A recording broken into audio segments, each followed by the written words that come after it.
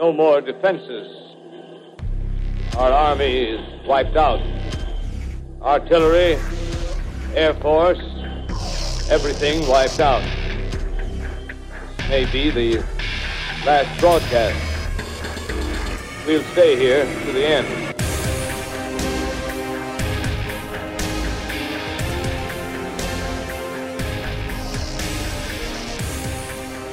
Welcome to Media and the End of the World, where we have not been subpoenaed by Mueller yet.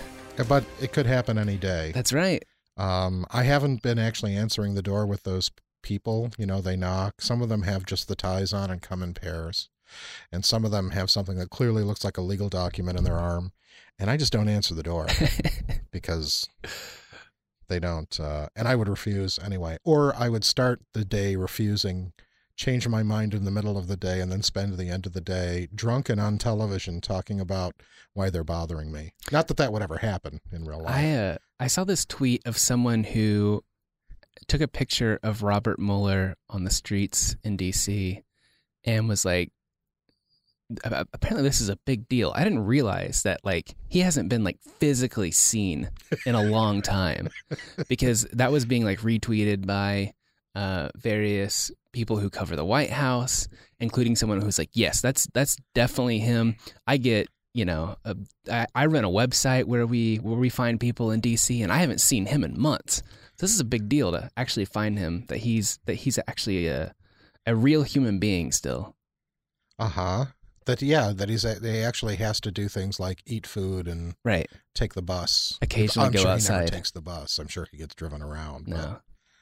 But you know, I mean, but of course these disappearances feed into people's conspiracy theories. Right. Like, you know, he's actually being slowly replaced by, you know, automaton decoy copies of him. Right. And so even if you did see Mueller on the street, it might not be Mueller. It could be a faux Mueller or something like that. Yeah. It could be one of his, one of the people who are supposed to be him in life. And conspiracy theories are much on my mind because of a story that appeared on March 7th from Sutherland Springs, Texas, and I'll just give you the AP beginning of it. 2 people have been arrested after appearing at the Texas church where more than 24 worshipers were gunned down and claiming the attack was staged. The pastor of First Baptist Church in Sutherland Springs, southeast of San Antonio, tells the San Antonio Express News that the pair appeared Monday and claimed the shooting was fabricated by the U.S. government. Pastor Frank Pomeroy, whose 14-year-old daughter died in the November 5th shooting, says they claimed his daughter never existed. So This is Sandy Hook, you know, conspiracy theory thinking all over again.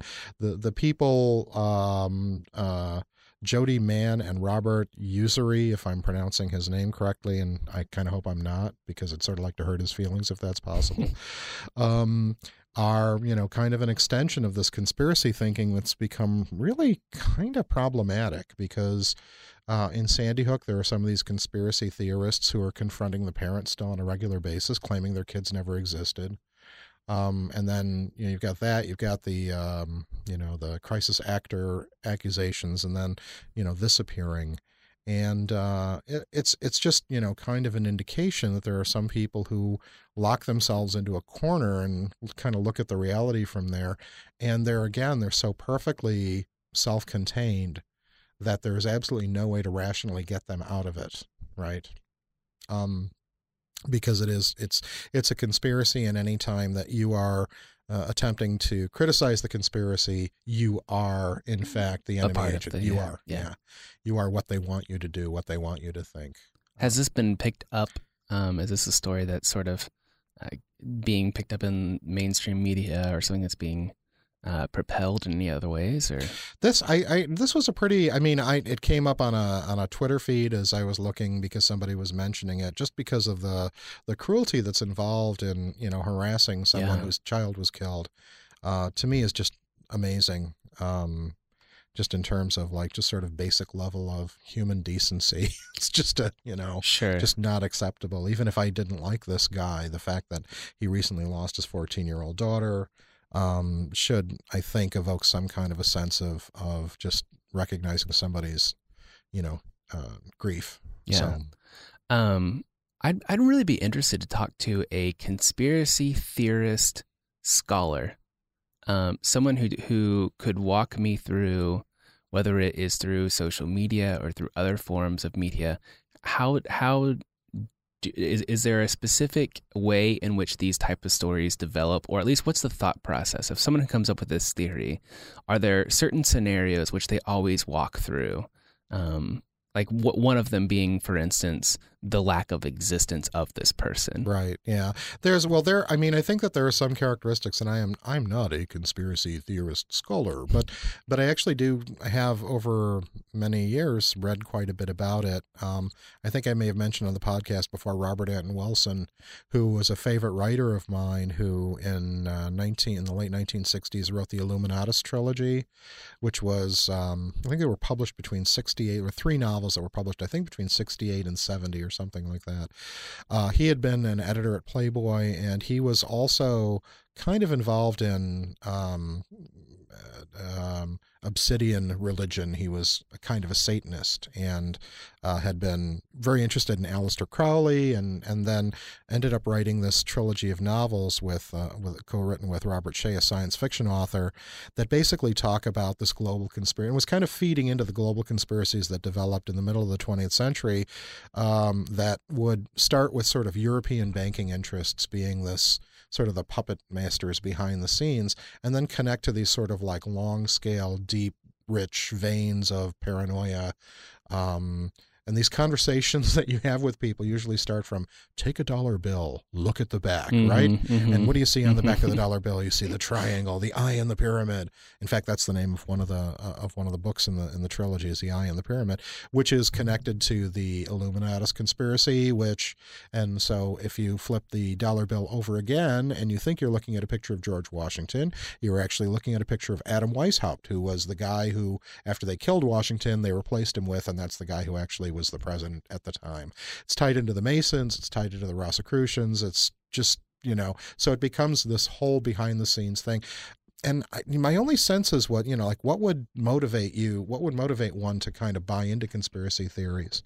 And it's partially just finding the true surface of life to be such a frustrating, unsatisfying explanation for things. It's like, it's just sort of like you go, that's not good. That doesn't explain things. I want something better and deeper, and something that, and particularly something that might explain somebody being marginalized, right? Somebody who doesn't feel like they're being paid enough attention to. So anyway, that's been my thinking about it. I think it's really fascinating for most people in this country. Of course, it's the glories of reveling in the Kennedy assassination, right, that becomes kind of the touchstone for a lot of conspiracy theories that tumble out. Yeah. So anyway, in fact, there was an interview last week with a person who has a book about her childhood. It's been a very well-reviewed book called Educated. Have you heard of this book? No. It's by let me see if I've got the right one here.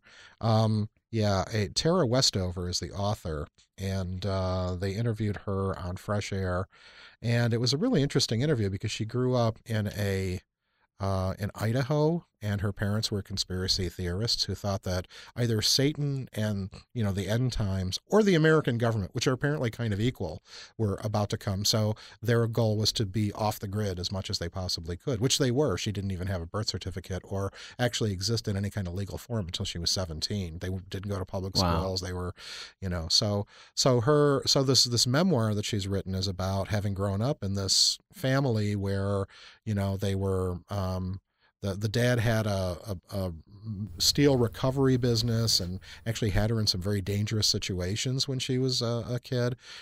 Lots of tumult in the family. Anyway, it sounds like a really kind of fascinating, having grown up inside of sort of a conspiratorial context. So anyway, I think that's probably another angle on it that's kind of interesting. Have you ever had a moment in your life where someone tried to give you their JFK assassination theory? Yes. Have you? Yeah. In fact, I had it happen to me one time. I was working the front desk at an apartment complex. A guy walked in. You have to start with, there I was minding my own business. Yeah, it really was. What turned into like a 3-hour conversation of a guy who happened to be visiting someone at the complex, who walked into the main visitor sort of community area, and then sat down and proceeded to tell me his theory about how JFK was assassinated. And what was the substance of his theory? I don't remember a ton of it. I do remember that he believed that Johnson was behind it, and he had ways of proving it through various artifacts that he had found in Johnson's library in Austin, Texas. I hope I'm not mistaken there. But that was the basis of it.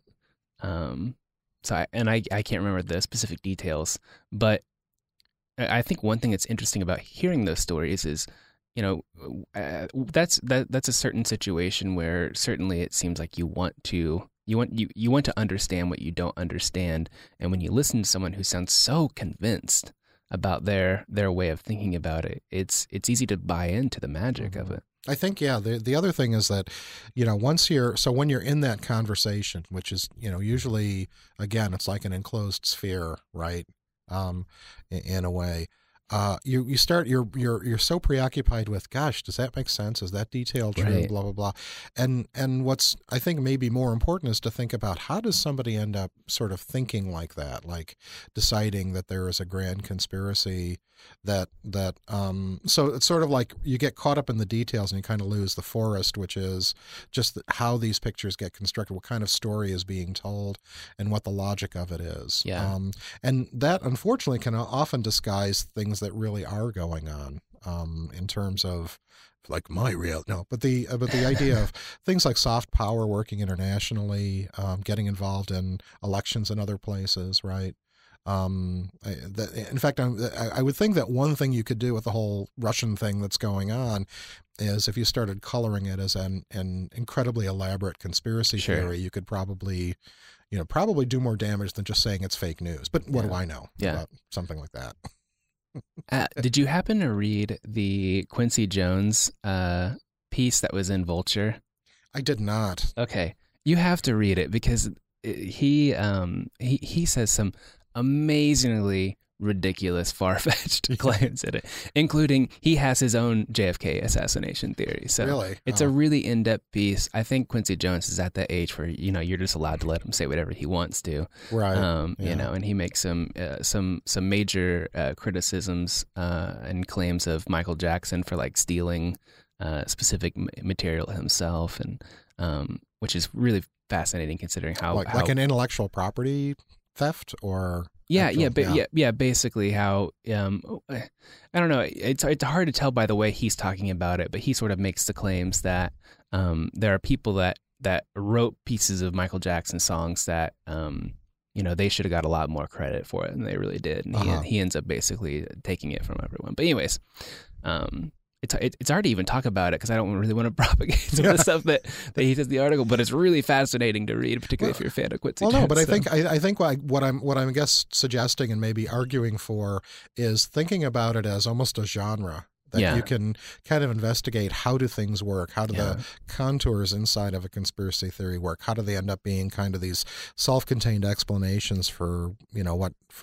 what's going on that are, that you've figured out, you're on the inside of, and they just become very, very kind of seductive in that way. Yeah. So I think understanding how the stories work is probably a good strategy. Yeah, maybe that's the premise for our future media literacy courses. 16 lectures, in which the final is you have to tell me the one that was true. Yeah, I was with some faculty, and as an exercise in this was fascinating, actually, and I have to give credit to Keegan Long-Wheeler for working on this, but we were with a group of faculty, and we were playing the Two Truths and a Lie game, which was fantastic, because when you put that together, you have to sort of think about how credible the thing is, right? So you've got three things that are aligned to each other, and everybody else in the room knows that two of them are true, one of them's false. But sometimes the true things really do sound kind of wacky, right? Right. So I think it's an interesting game, an interesting exercise to kind of go through thinking about what makes something credible, what makes something believable for other people. Sure. Which is, I think, what's your wacky true fact of your life? Wacky true fact of my life. So when you played Truth, and a Lie, like you're saying, like you probably want to come up with something that's actually true, but just sounds completely unbelievable. So did you share one with the group? Well, gosh, I'm trying to remember because it was kind of a short list. Yeah. And then went away when we were done with the exercise. I mean, the thing I mentioned before on the podcast, the Gorilla Channel thing, was one of my favorites of the recent past. Of something that I just really wanted to be true. Sure. Which, I think was the key to it, is just sort of believe. Oh, I'll tell you one, and I won't tell you who this involves, but it involves somebody. No, actually, I'm not going to say that. Okay, that's fine. Because it falls under embarrassing personal stories. But sometimes you'll find things online, like videos that lead you to believe something exists that doesn't. Films and projects and things like that. Yeah. And because the internet is such a perfect vehicle for the distribution of these things.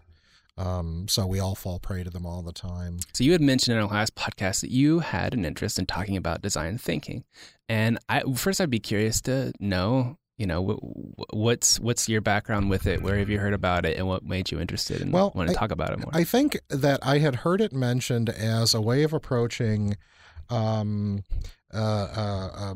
a process or a kind of simultaneous set of skills that somebody could use to help solve problems. And it was pretty much a foundation in something like the MIT Media Lab, for example, which I think is a fascinating organization where design thinking, I think, is employed to develop technological interfaces with human experience.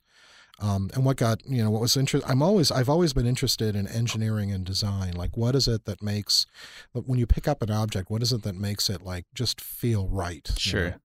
How did it get to that? Or, on the other hand, like you pick up something and you have to use it, but it's totally wonky and your head goes, God, I wish, like, for example, my current least favorite thing in the world is the way that you have to enter characters on a TV to make it search for something. Oh my gosh, yes.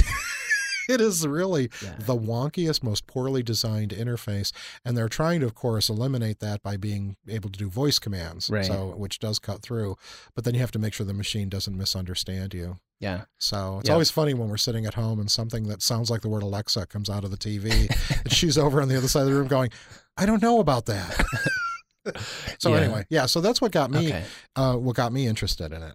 And I know it's something that is also important to public relations and advertising and those fields. So that's why I thought that maybe we would talk about that. It's interesting. It's become sort of a hot topic to talk about. So design thinking, you can kind of boil it down to a process, and I would call it even like an iterative process, where the idea is that on in its most basic level, first, you're designing towards an end user or a consumer, however you want to define that. But it's usually a stage that has to do with what they call developing empathy, sort of out of empathizing with an end user, then start trying to develop a problem that they probably have, and then trying to develop a solution towards that.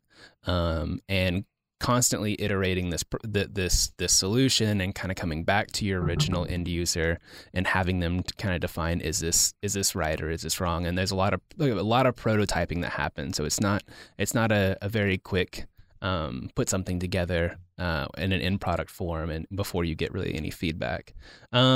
It probably started to pick up speed fairly quickly with a company called IDEO. Are you familiar with IDEO? A little bit. Yeah, they're a consulting company who's helped out with a lot of projects. But you hear so design thinking has gone. I think it's a much broader idea than other terms, and that's the interesting thing about design thinking is this idea of developing over and over in an iterative design process, developing in some sort of human-centered way or user-centered way. You hear this used. There's a lot of different ways to describe it. Coming from having a graduate degree in education, we've called it action-based research, and that's something that's developed, since the since the 60s. You might have heard it like in a more technical term of like agile design, which is a little bit more computer-based design process. Or if you're from the business world, you probably heard of Lean Startup or Lean Launchpad, which is the idea of an iterative process towards building a business. Or you might just have heard it called brainstorming. You know, Right. like there's a lot of different ways that you can kind of approach thinking about this type of design itself. I like the two things that I found really engaging about it was that it does start with this notion of empathy. Yeah. Which is, the best I understand it is a way of reading the needs of the group of people that you're trying to affect a change in. Right, exactly. So if we were to do something like this at an education institution, I think people get the start of the process wrong. Like they might want to start with the problem, like, how could we rewrite our curriculum, right? And we'll use a design thinking process to sort of think through our curriculum. Whereas if they just went and talked to their students, what they might find out is the curriculum is actually fairly fine, right? Or maybe not. You don't really know.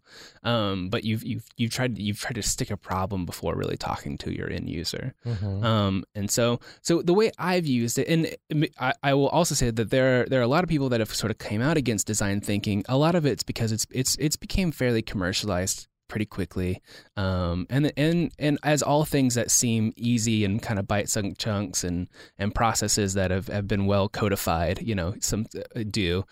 Also, projects that happen to involve specific institutions. So Stanford has what they call the Stanford D School, their design school, which is multidisciplinary, and you can do weekend workshops, become certified in design thinking or take classes as an undergrad there as well.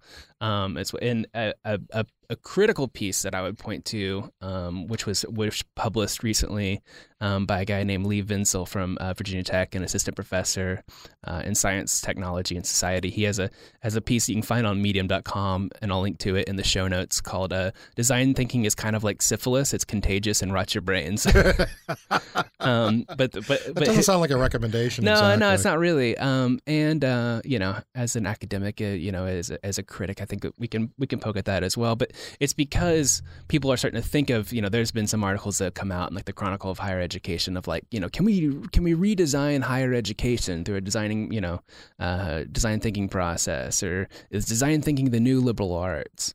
Are a couple different articles that have probably taken the idea of design thinking a little bit too far, But I've used it in my classroom as a way, and I think this is where it's best utilized, is to teach sort of non-designers a process for how thinking through design, and thinking through that you're not a difference between what we would do in strategic communications and advertising or public relations, and what you would do in, say, art, is that we're designing to affect somebody in a very specific way, and with obviously a lot of strategy in mind. And so I've used it as a process for students to be able to think through. It would seem like one of the potentially toxic applications of it, just what I've read about it and the conversations we've had before talking about it, would be if it drifts too much into like a consumer metaphor. Like Right. It seems to have more validity when there is something of an equal playing field between the people doing the engineering design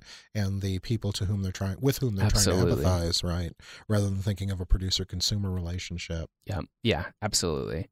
So I think it's a really good way to get students, or novices who don't have design process or design backgrounds, to be thinking about a more user-centered design approach or human-centered design approach, and not just necessarily moving into designing something and getting it to finally work. And from a media perspective, and I'll speak specifically from my background, from an advertising perspective, it's kind of the approach we take now with writing copy, with doing advertising, simply because how it used to be is you would put out your print ad, right? And it could be potentially months before you really got any feedback into how successful that advertisement was.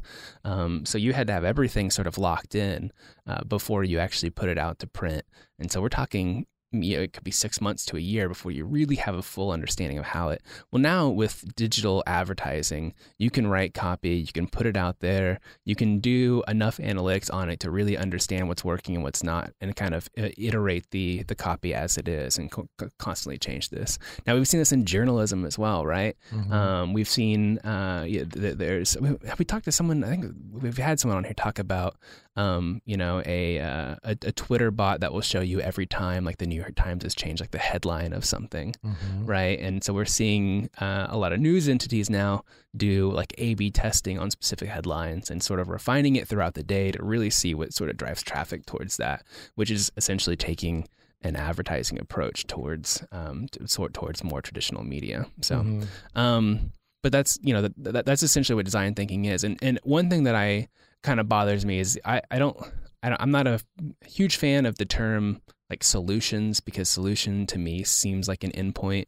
I like things having like a more iterative process where you've never really solved a problem, but you are thinking about getting closer towards eventually solving that problem. Yeah, sort of in the flow of change. I think that one of the things that that I think is an interesting alternative that are a larger context that I was taking a look at when we were just talking about this was a piece that was put together by Ian Gonsher called Beyond Design Thinking, an Incomplete Design Taxonomy. And what he was trying to do with this was sort of it's almost really more of a historical walk through different ways of kind of iterations of design thinking. Yeah. Right? So it's kind of very reflexive in the same sense. So it's sort of like which kind of design thinking. So like, for example, getting away from the consumer metaphor for defining all of it would be a strength just because because of the power relationship it establishes. But he talks in this piece, which we'll put a link to on the site also, about the notion of human-centered design, which was popular in the 1980s, based on a book by Don Norman called The Design of Everyday Things. Great book. Yeah, in which he urged designers to consider the user experience throughout the entire design process rather than employing top-down engineering strategies. And then Gonsher talks about participatory design, which he says has, and this is, I think, interesting history, has its roots in the Scandinavian trade unions of the 60s and 70s. With an explicit political dimension, it aspires to democratize the design process, blurring the distinction between the designer as expert and the user as expert, which I think is a really kind of interesting way to think about it. And then critical design, which was based on a book by Anthony Dunn and Fiona Rabi in the late 90s called Speculative Everything, which I have every intention of reading. I have a little time to actually read a book. But they basically, the way that Gonsher describes it, sets up an opposing dialectic between two types of design, critical design and affirmative design. Affirmative design is problem solving, with design framed as a process that provides answers in the service of industry for how the world is. And critical design, on the other side of the page, is characterized as problem finding, with design framed as a medium that asks questions in the service of society for how the world could be. And attached to that, then, Gonsher has this chart of binaries. And what I thought was really interesting about it is, how is the problem constructed and identified? At what point, because it connects to something that's very important in the history of critical pedagogy, which was the work of Paulo Freire, who thought that problematization was a very critical part of the education process, identifying how education is trying to solve a particular issue. So it was a problem seeking, problem constructing. Sure. And then the idea was that both teacher and student who were in positions of being able to exchange places would work on the problem together.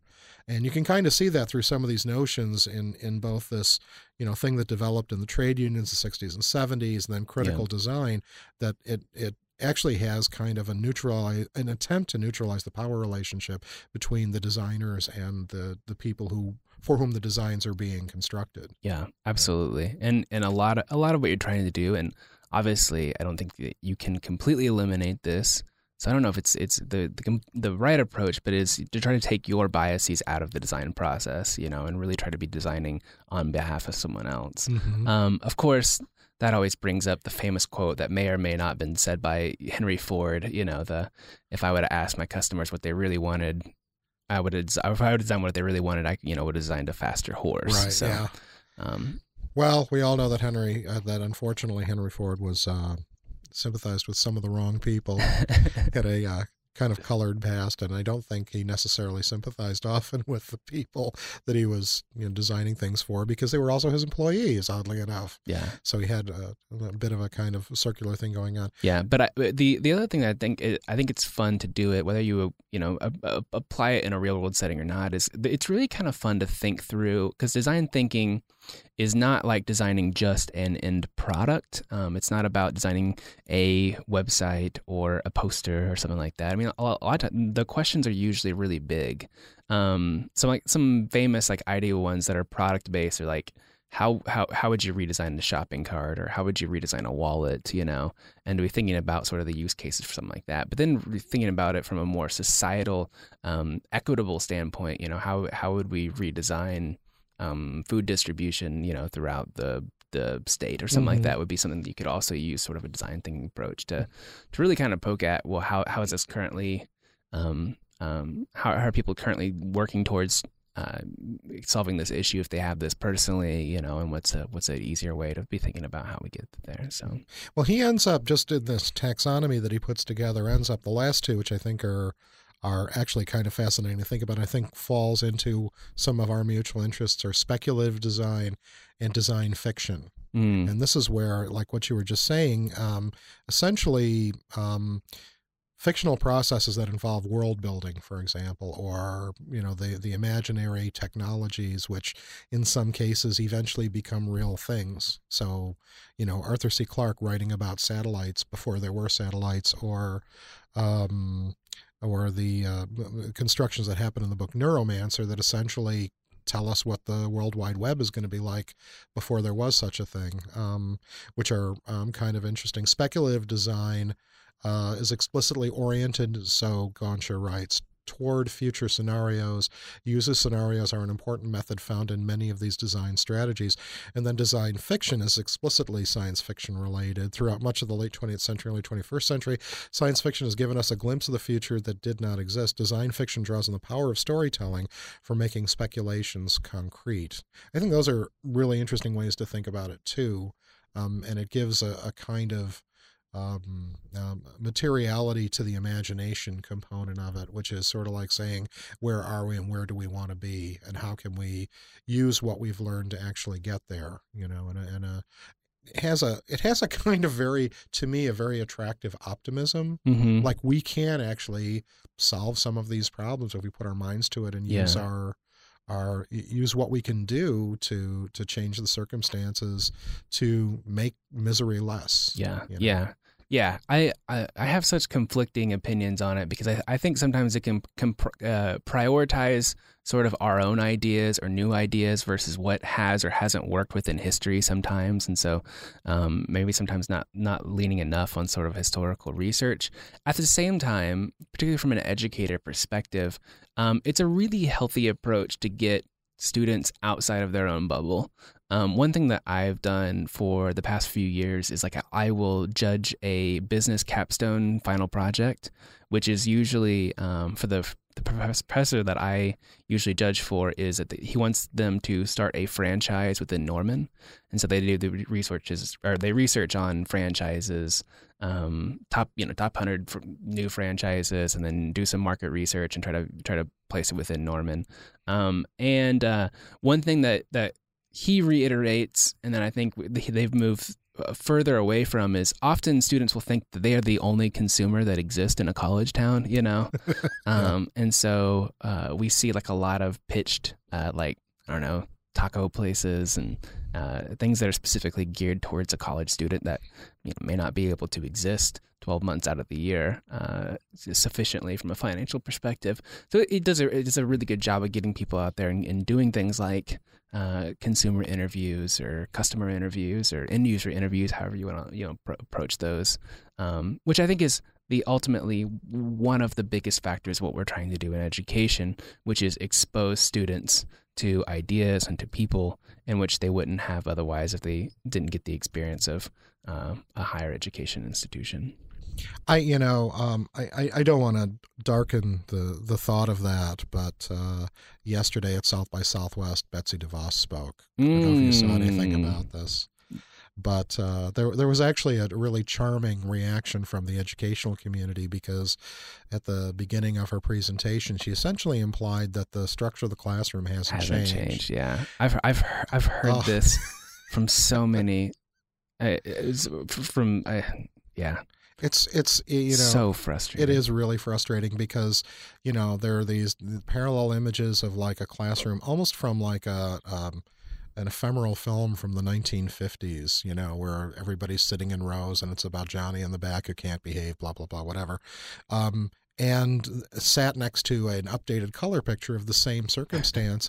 And what was funny was on Twitter, all these teachers going, has she been in a classroom in the last 25 years? Yeah. This isn't what we do. And even, I have to say, I've seen some of the pharmaceutical commercials, and you know how they usually do some kind of little thing to distract you while they start listing the side effects of the... Yeah. And in one of them, there is this guy who is engaging with his class on building these little race cars that have balloons to help them move along.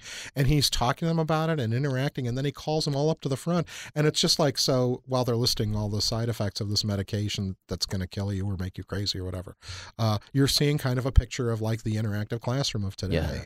Yeah. To the extent that teachers have sufficient supplies and support to actually do it, are just doing amazing interactive things. It's just not at all this image that she brought to her South by Southwest thing. It would have been a legitimate complaint in 1962. But. Yeah.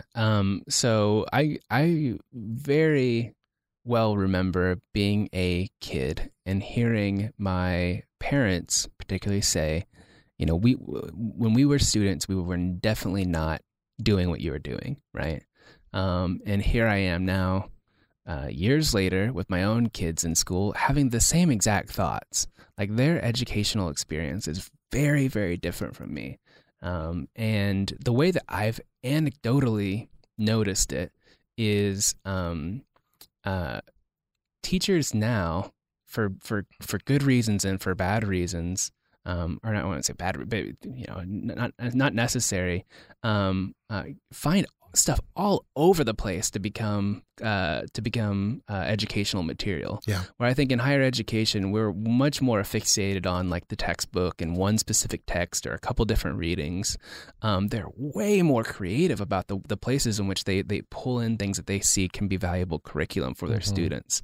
And and my daughter gets who's just now starting into her second year within public schools, is experiencing way more than probably if she was just set on curriculum that was standardized from No Child Left Behind or whatever it is that was kind of coming in.